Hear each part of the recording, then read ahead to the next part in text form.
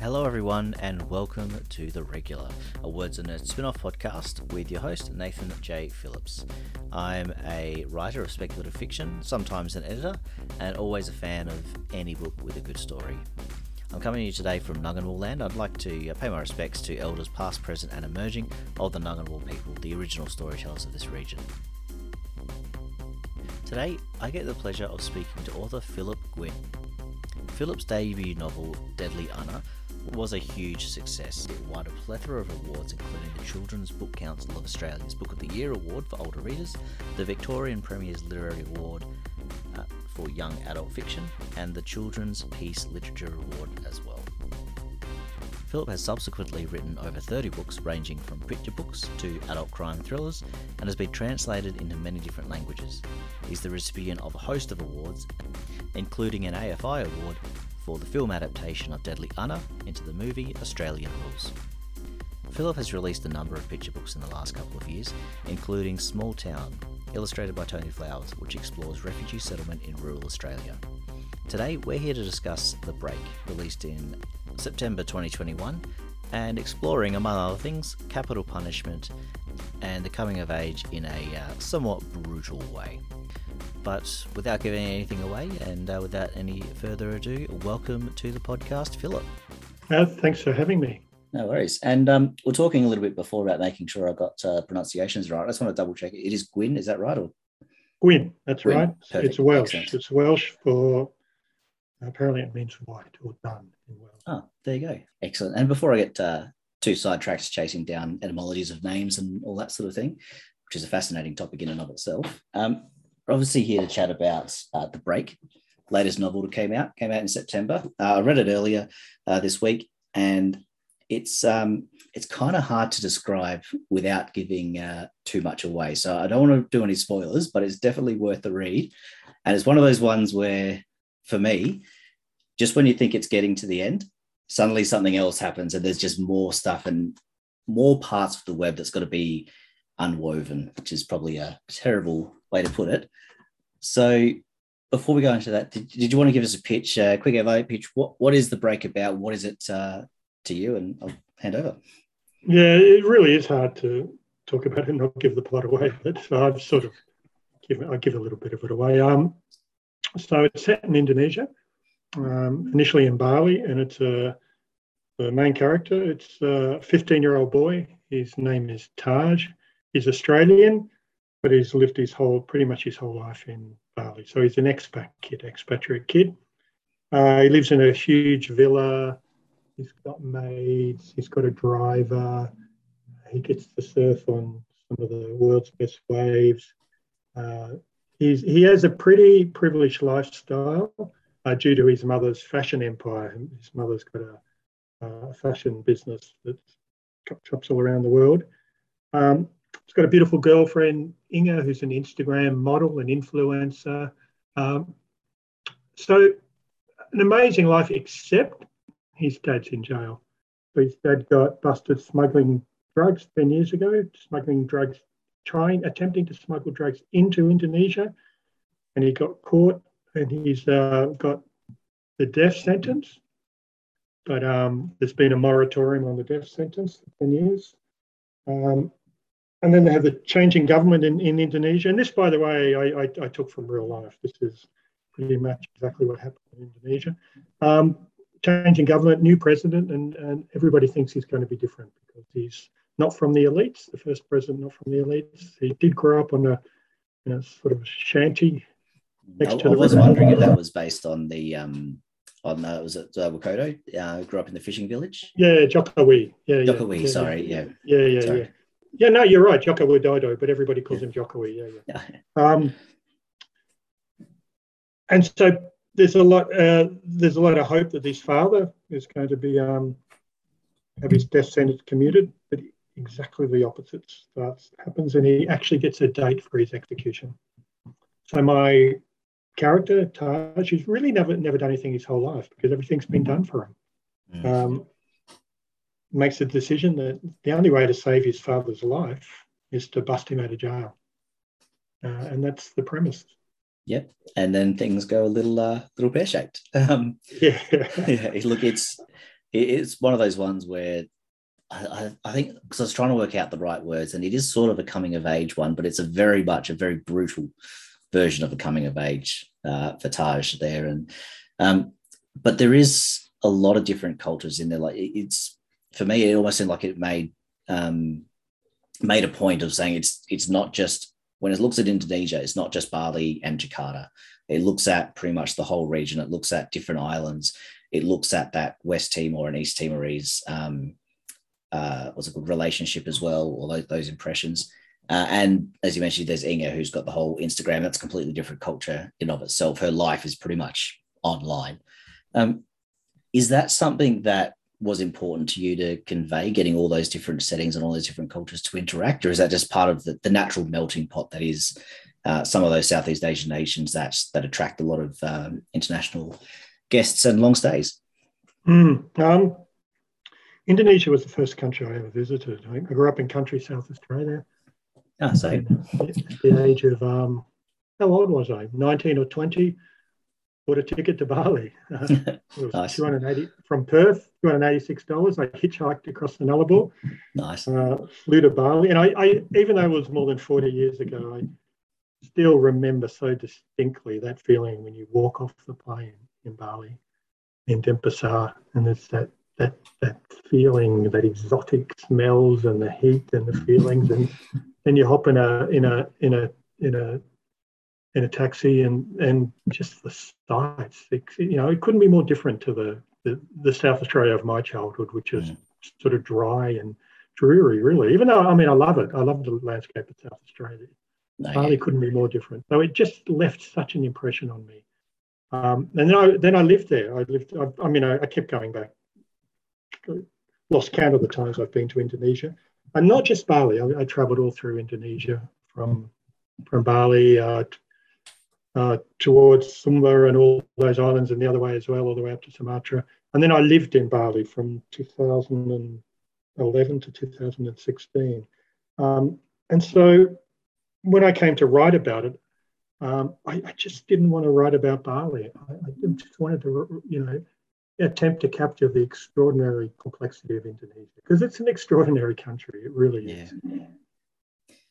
Yeah, I had a similar sort of thing. So I'm getting a bit of feedback there. I'll see if I can shift my mic. There we go.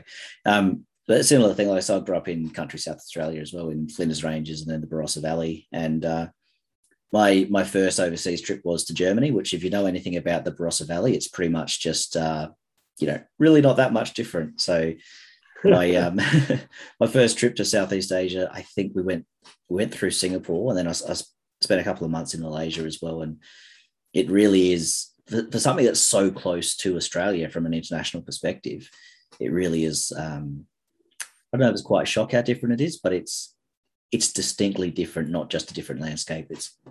But anyway, I'm probably just lamenting on overseas travel and remembering all the overseas travel at the moment, because it hasn't happened for a little while. Well, it started happening. I actually bought a ticket to Bali. Oh, nice. Leaving it in March. Fingers crossed. Fingers crossed. Hopefully that can all come through. It was ridiculously cheap, so I hope we're allowed to travel. Yeah, probably cheaper than going back to South Australia at the moment. That's looking quite expensive. But you've sort of started your career with a fairly challenging topic as well. So if Indonesia and drug smuggling and death penalty wasn't a challenging topic, you also started with deadly. Sorry, I want to make sure I pronounce this right, because we just double checked it. Deadly Una. I've been pronouncing it Deadly Una for way too many years. But Deadly Una, which was really challenging that sort of culture clashes between Indigenous Australians and those of us who have heritage from elsewhere. I've got to ask, what made you jump into such a challenging topic as your first sort of published novel? That's a big task, or a big one to challenge. Yeah, it's a really obvious answer, because that was the material that was available to me. Because I grew up in Yorke Peninsula. Oh, okay.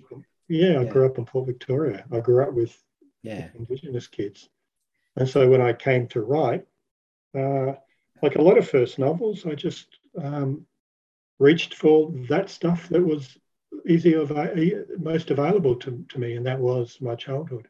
Yeah. I mean, I guess I hadn't realised it, growing up, that it would be such a rich load of material, but it absolutely was.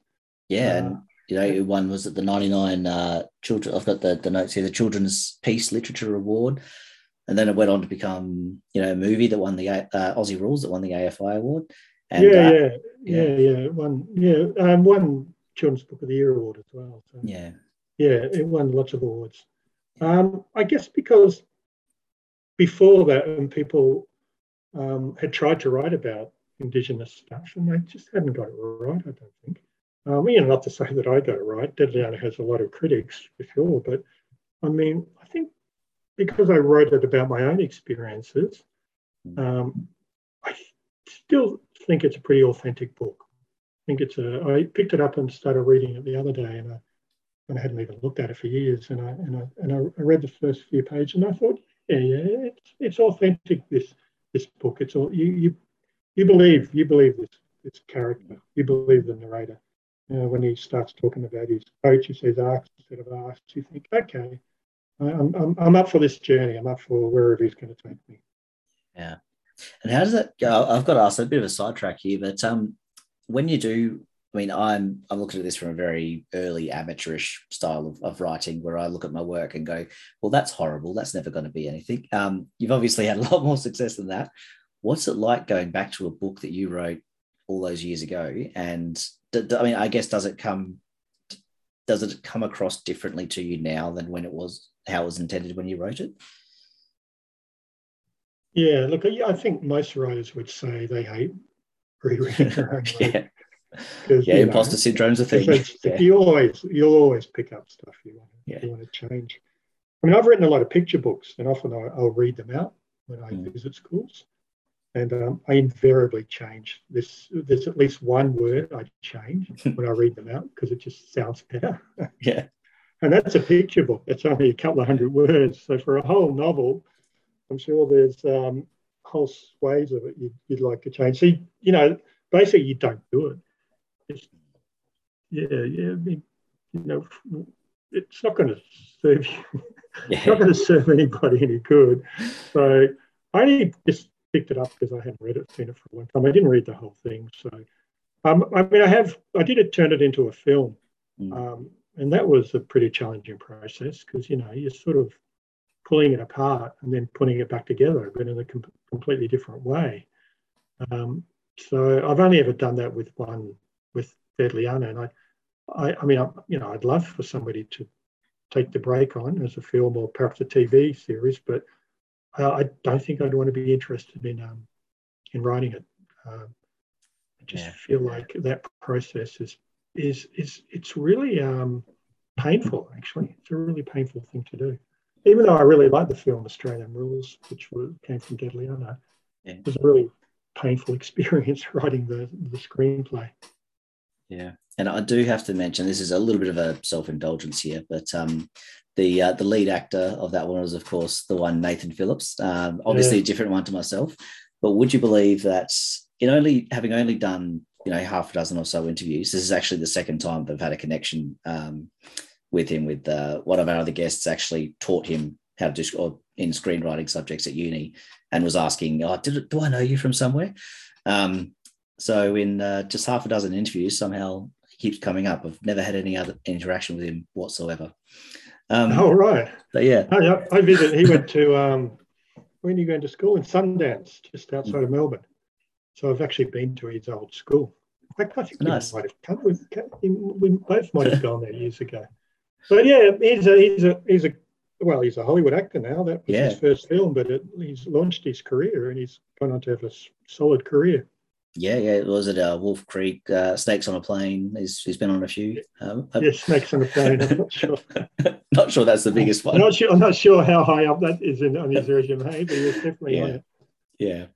But anyway, sorry. Thank you for that little bit of a self-indulgence there. But look, I think you've probably answered this one a little bit already. But I was going to ask how involved you were with the adaptation to a movie, and I guess I'm not sure how to word this question correctly, but I have heard that in the US, there's a lot of authors that go over there, and the first thing they're told is, "We love your book. You're a genius. We're going to make, this is going to be massive."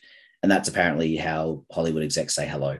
And whatever happens from there is, you never hear from them again, or it goes on to be something. What was the experience like from an Australian filmmaker's, or you're dealing with Australian? Like, is there a different sort of experience there entirely, or how did that? Oh yeah, I mean it's sort of a cottage industry here, really, compared to what happens in the States. So it was a very gentle process here. The director who optioned the film, Paul Goldman, he was very, very patient with me because I was a novice screenwriter. I didn't really know what I was doing. I learned on the job, but I mean, it was good in that he loves AFL. It's always helpful in that kind of movie. Yeah, and he understands the game very well, and he also, was really intrigued and interested in the material. So yeah, it was a great process, and we became very good friends through collaborating on the script. But I get, it's a collaboration that you'll find, even though I'd only written a couple of novels until then. The collaboration can be confronting for a novelist.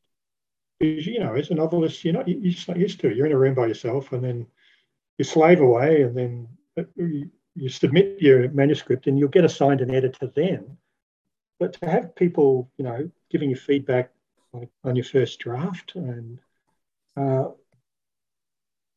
it can be really confronting. And, I developed a thick skin because of that, actually. And I've still got a thick skin. So I'm sort of able now to take anything that an editor or a script editor throws at me. And I just, and then, as you always say, you just got to think, what's good for the script here? It's not about your ego. It's not about his ego or her ego. It's actually what's good for the script. That's what you got to think about. Is the script going to benefit from this? And if the answer is yes, then you just got to park your ego and do the work. Yeah, it sounds like a pretty good way to take it, especially like where we talk often in writing about killing your darlings. It's probably sounds like it's a similar sort of thing where it's not what do I want to write, it's what is going to serve the story, what is going to make this a better experience. Exactly. Yeah, what's going to serve the story, and it's on a screen, so really you've only got a couple of things to work with. You've got dialogue and you've got action. You don't have the tools you have as a novelist. You just don't have them. You've got a very limited repertoire as a screenwriter. A little bit harder to get inside the character's head.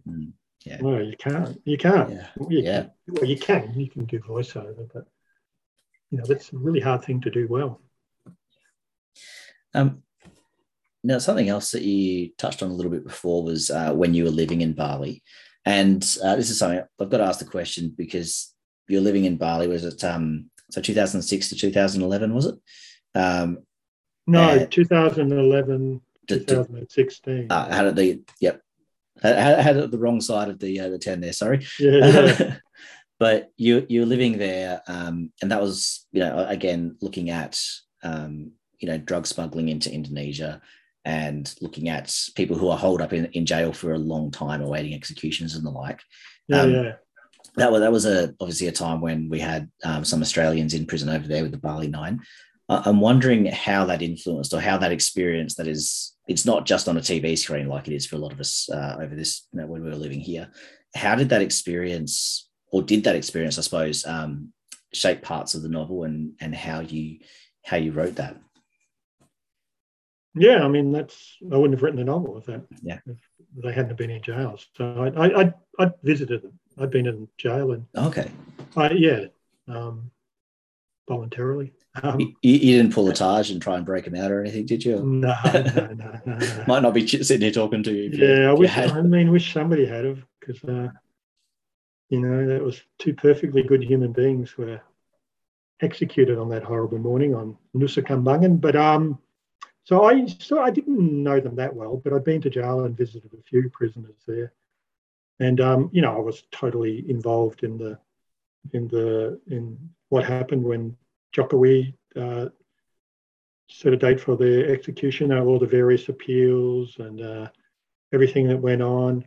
I was totally involved on that. But then on 2015, can't remember the date, woke up one morning and looked over, out of my villa and looked over Bali, and it seemed like a huge black cloud was hanging over it because there's those two guys and 7 other people had been executed that morning.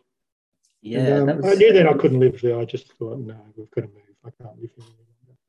And so we moved in a few months, actually. But I knew straight away that I wanted to write about that, but I wasn't sure in what form that would take. I mean, I don't write non-fiction. I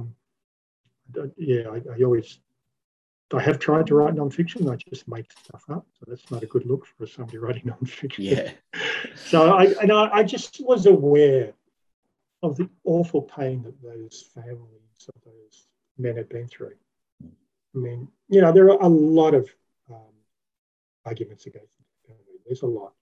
But having thought about it for many years, to me, almost the strongest one is it's just cruel. The greatest mystery of human existence is we don't know where we're going to die. We know we're going to die. We don't know when. But to know the exact how and day you're going to die or your loved one's going to die, that is just absolute cruelty. So, I mean, they were rehabilitated. They'd done dumb things, but I did dumb things when I was a young man as well. But they were totally rehabilitated. They were really good human beings. And in Sukumaran's case, he was a really talented human being. I mean, he's a world-class painter. Yeah, I saw some of the work that he did towards the end, and it was because who was it? Was it Ben Quilty who was mentoring him through painting? Yeah, he taught him how to use thick paint, as they say. Yeah. Before that, he sort of doodled, in that sort of heavy metal, that way, just doodled on pads. Yeah. But Quilty taught him how to apply paint, and once he had the technique, there was nothing stopping him. And the Indonesian authorities, to their credit, gave him canvases and paint to the day he was executed.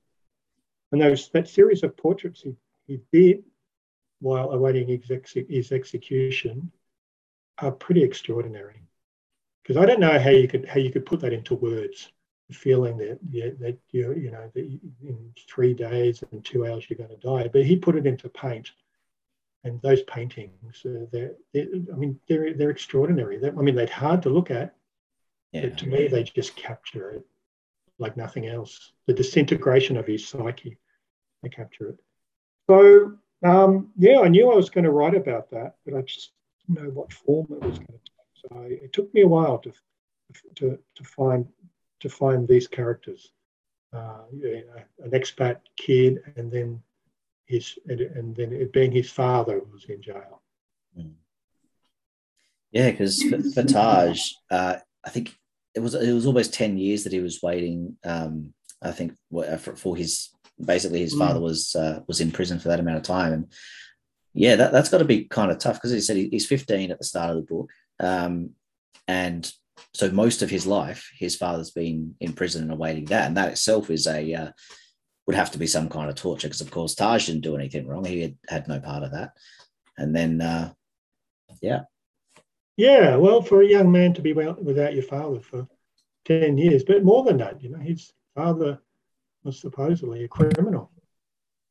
And Taj had got all sorts of stuff from Australia, had been, all his social media had been bombed, he'd been trolled. That's the word, sorry. Yeah.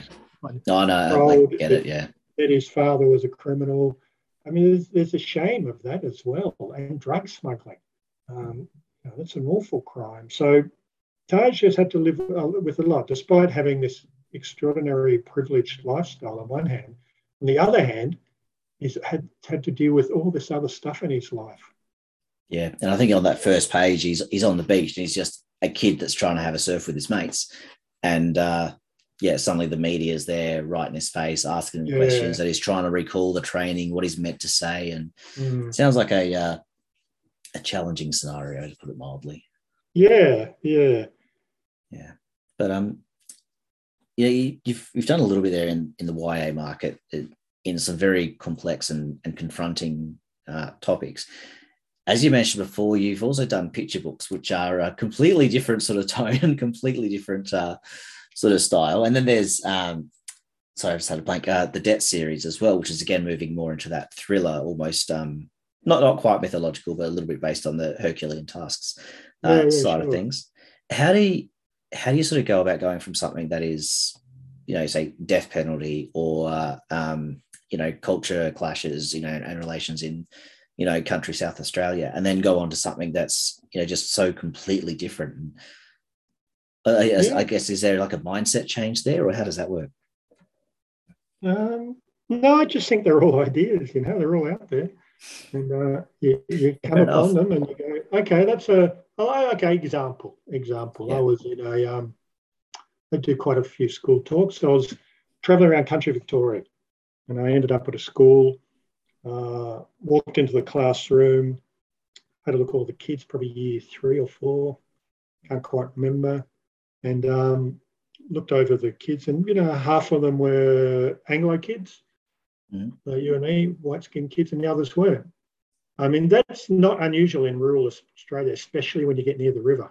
Yeah. It's really interesting because no piece of fruit is picked by a white person.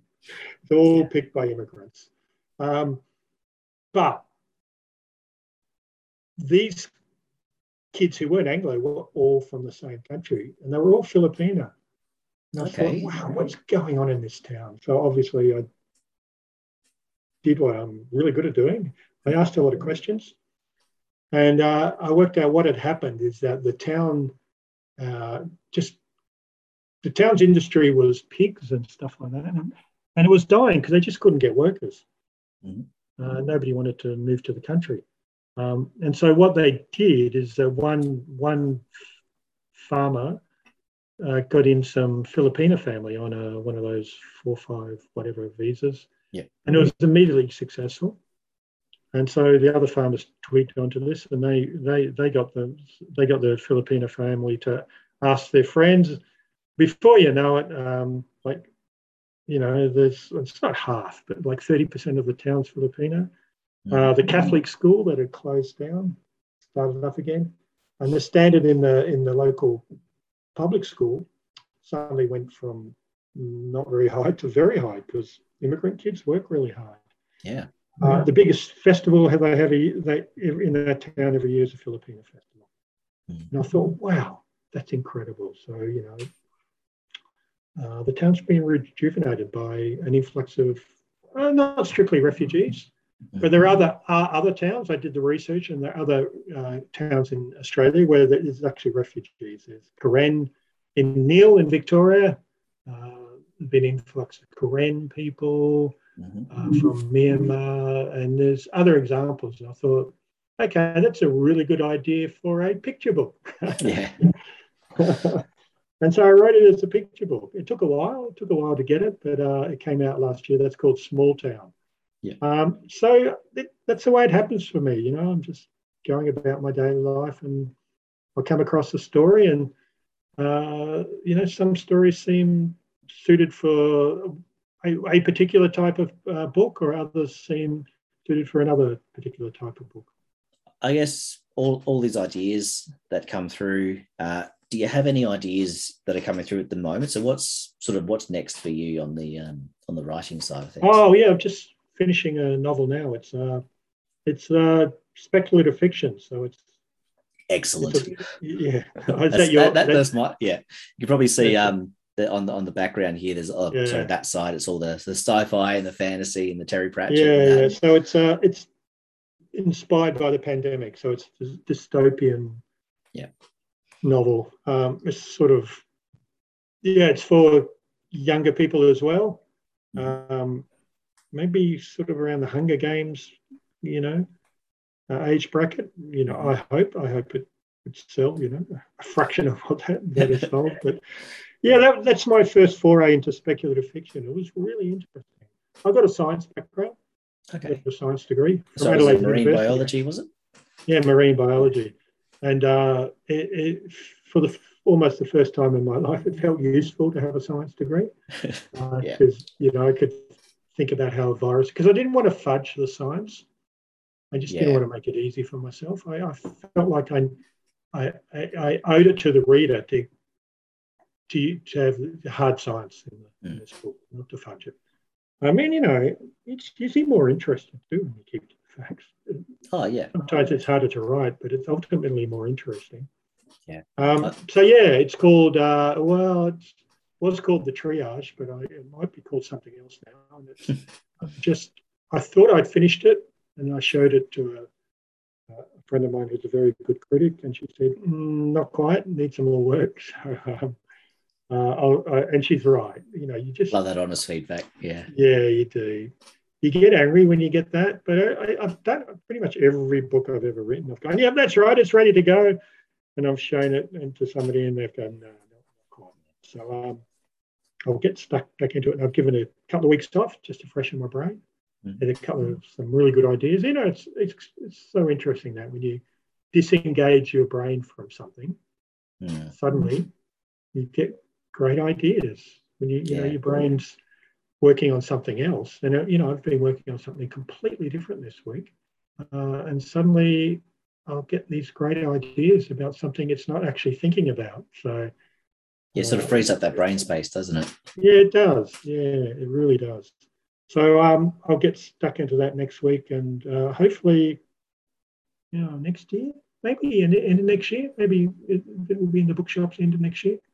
Nice. And can I ask what it's about, or is that still? Okay, so I imagine a world where we've had not one, not two, but three pandemics. The tridemic. Oh, yeah, excellent. There's the other great thing about speculative fiction. Can you make your own words? Yeah. Make up your own terms. Was it Tolkien made like 1 in 6 of words up for his or like something like that? Yeah, it was some ridiculously high number. Yeah, well, I can see why. It's sort of intoxicating. I'm a word nerd. I'm a word nerd. So at the Right Podcast Universe. Yeah, it's a fun thing to do. And so there's only a small pocket of mankind still existing, and they're living under a dome. So like a climate-controlled dome. And so here's basic science. It's going at a limited carrying capacity. It can only hold a certain population. So how do you control the population? So every year when the kids turn 15, they set a series of tests, psychological, physical, creative, and they're assigned a mark. And those who have the lowest mark, and that depends on a formula. Depends on how many people are existing within the population at that time. A certain number of them are cast. They're sent out of the dome into a world where these viruses are still rife. And if after a year they manage to survive, they're welcome back. But so far, the 20 years that this has been in existence, the triage has been in existence, nobody has come back. And that's the setup. Yeah. Sounds incredibly pleasant. No, look, that's something that, for me, dark fantasy, dark sci-fi, and looking at all those sorts of, those, I don't even know if it's morally grey or it's just, straight into those really nasty scenarios where it's, survival or a few suffer for the greater of the many and that sort of thing. I love those stories. Well, it's utilitarianism, isn't it? For the greater good. So these people, these kids who are cast, they're heroes. They're called heroes because they are making a sacrifice for the greater good. Yeah. I mean, it's pretty fascinating stuff. How these communities operate, and of course, and it gives you so much scope as a writer, so much scope, because there's so much has been done before. And it's true. You are drawing on Handmaid's Tale. You're drawing on ancient Sparta as well. You're drawing on all these different things. But hopefully, I'm creating something that's original. I hope. Yeah. Well, I'm certainly. It's going on my list of things to read now because waiting for that one. I've got a sci-fi nerd interested. That's it. The thing is, like, with the way books go, I'll be looking for all the triage. I'll be waiting for it, and then the name would have changed by the time it comes out, and I'll miss it or something. Yeah, look, I do have another title. It's called Tiger Swipe, but I don't know. Triage sounds more sinister. I might have to keep with triage. It does seem to fit, especially with that whole, it's, working out who you can save and then the rest can go sort of sort themselves out type mentality. But it's interesting because what it reminded me of was one of Sparta, but also of, I was trying to think, I think it was the Japanese during the sort of the interwar and moving into the Second World War period, where particularly submariners, they were heralded as heroes because this could be your last journey out, so we're going to call you a hero until you don't come back, was sort of the mentality there. Now, I might be misremembering that because history was my first degree, but I did very, very poorly at it and barely passed. So really? I'm going to apologize to any history nerds out there. I'm sorry. I'm still working on that. So what I didn't want to do is Lord of the Flies, because I really believe it. I generally think human beings behave better than Lord of the Flies. I think generally they cooperate. Faced with adversity, a group of humans will cooperate, I think. Yeah. I think so as well. And that was, the basis of how, communities and societies started. Yeah. People who needed each other.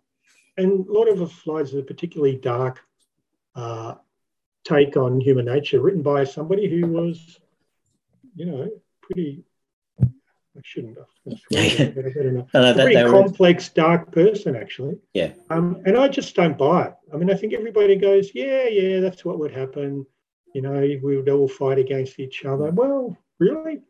There's the famous example of some kids from the Pacific, and they got lost. Yeah, that's what I was going to mention, yeah. Yeah. And they got lost on an island, just like the Lord of the Flies. Did they fight amongst each other? No way. They absolutely cooperated. They planted vegetable gardens. They built things. They had a watch. So, some kept watch. And then if there was an argument, then they would send those people who argued to the end of the island to calm down until they'd come to their senses. It was absolutely the opposite of what had happened in Lord of the Flies. And I'm just trying to remember, I think one of them either broke a leg or broke an arm, or they got quite injured. And the others actually looked after them, which was pretty much the opposite of what Lord of the Flies. You're exactly right. And I think it healed almost perfectly. Yeah, the broken. I think it was a broken leg. You're right. Yeah. But obviously, as a writer, you need conflict. You need friction. People cooperating doesn't make great drama. But hopefully, I sort of have managed to do both. Managed to create a story that's full of drama and is interesting and captivating, but still I hope brought out what I believe is some qualities that human beings always seem to exhibit. A great example, what's happened now during lockdown. Most people have behaved really, really well. I think we've cooperated for the greater good. Yeah. Most people. Not everybody. Yeah. But most people, a huge majority has. Just a very few vocal. Yeah. So that's what else am I writing? I've got a picture book coming out about the much maligned bin chicken. Actually, I'm going to call it the white ibis. I sort of nice. I hope it's a book that's sort of about the bin chicken getting some of its dignity back. Excellent. Yeah. That's coming out soon as well. It's well deserved. It's Well, it's a very what's the word? It's an urban survivor. Yeah. It's learnt to adapt and it's survived. One day we might all be bin chickens. We might all be sticking our beaks into bins, drinking bin juice. Yeah. The thing that I don't get, though, is that bin chickens or ibises have this, horrible reputation and everything. Yet for me, at 5 a.m. every morning, whenever we put the bins out, it's always the cockatoos that are screeching at everything and ripping the bins open and everything. And not a single bad word said about them at all. They get away absolutely scot-free. Yeah. But look, on a bit more of a serious note, one of the questions that Danny asks on the main Words and Nerds podcast, I sort of steal it for this one because I always like the answers to it. But it's one she asks all of the authors that come on, and that is, why do you write? Mm. You know, I always, when I've written a book, I always say I'm going to give myself maybe 2 weeks, drink beer, watch Netflix, ride my bicycle. And I will. First day, I'll, watch Netflix, ride my bicycle, drink some beer. But by second day, yeah, by the third day, I'm going, no.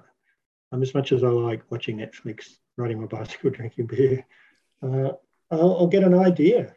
I'll just say, and then I'll, without even knowing it, I'll start scribbling on a pad or tapping away on my laptop. And before I know it, I'm writing another book. So nice. I sort of can't help myself. But why do I write? Look, not all of the books I've written have been socially engaged, not all of them. I mean, you mentioned the debt before. I wouldn't say that is, but I do think that writing's a powerful way to influence people or maybe bring something to people's attention. So it's a way to change the world.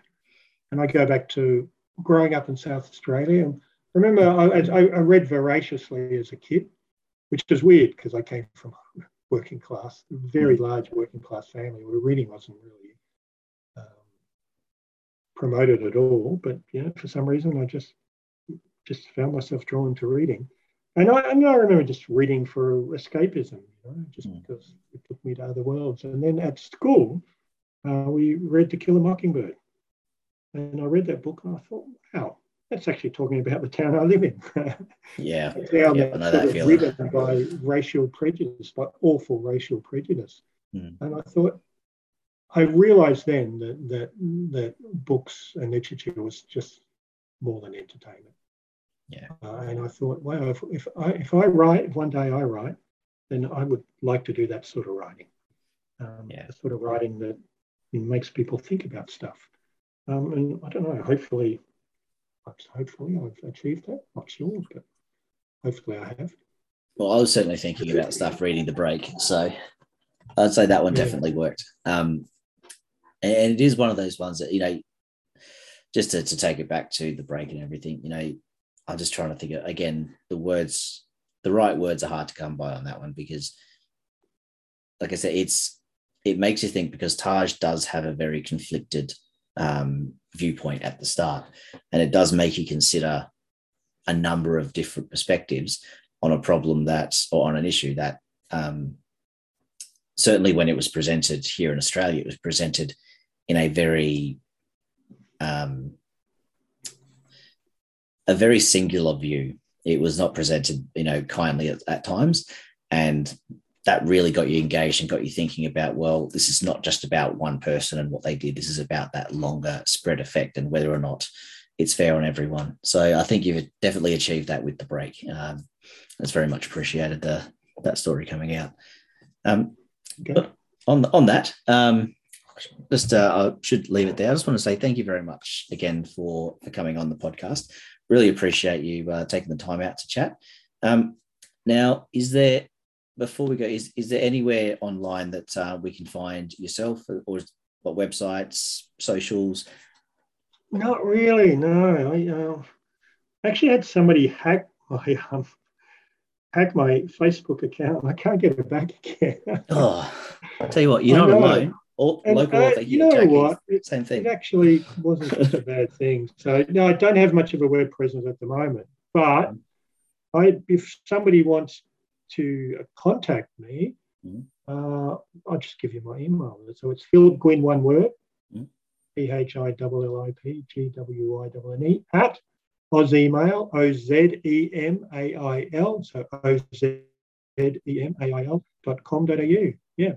Excellent. And I'm glad that, because I did go through the research and I was trying to find the right socials and the right contacts so we can direct, listeners your way and everything. Yeah. And I couldn't find anything. I was like, I really hope that I haven't just screwed up the most basic research here. Cool. No. So, I'm sorry to hear that your Facebook got hacked, but I'm kind of glad that it's, not just me being useless at my job.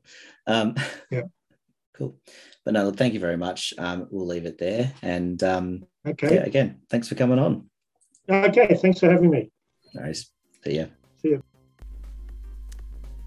And also, thank you, listeners, for tuning into this episode.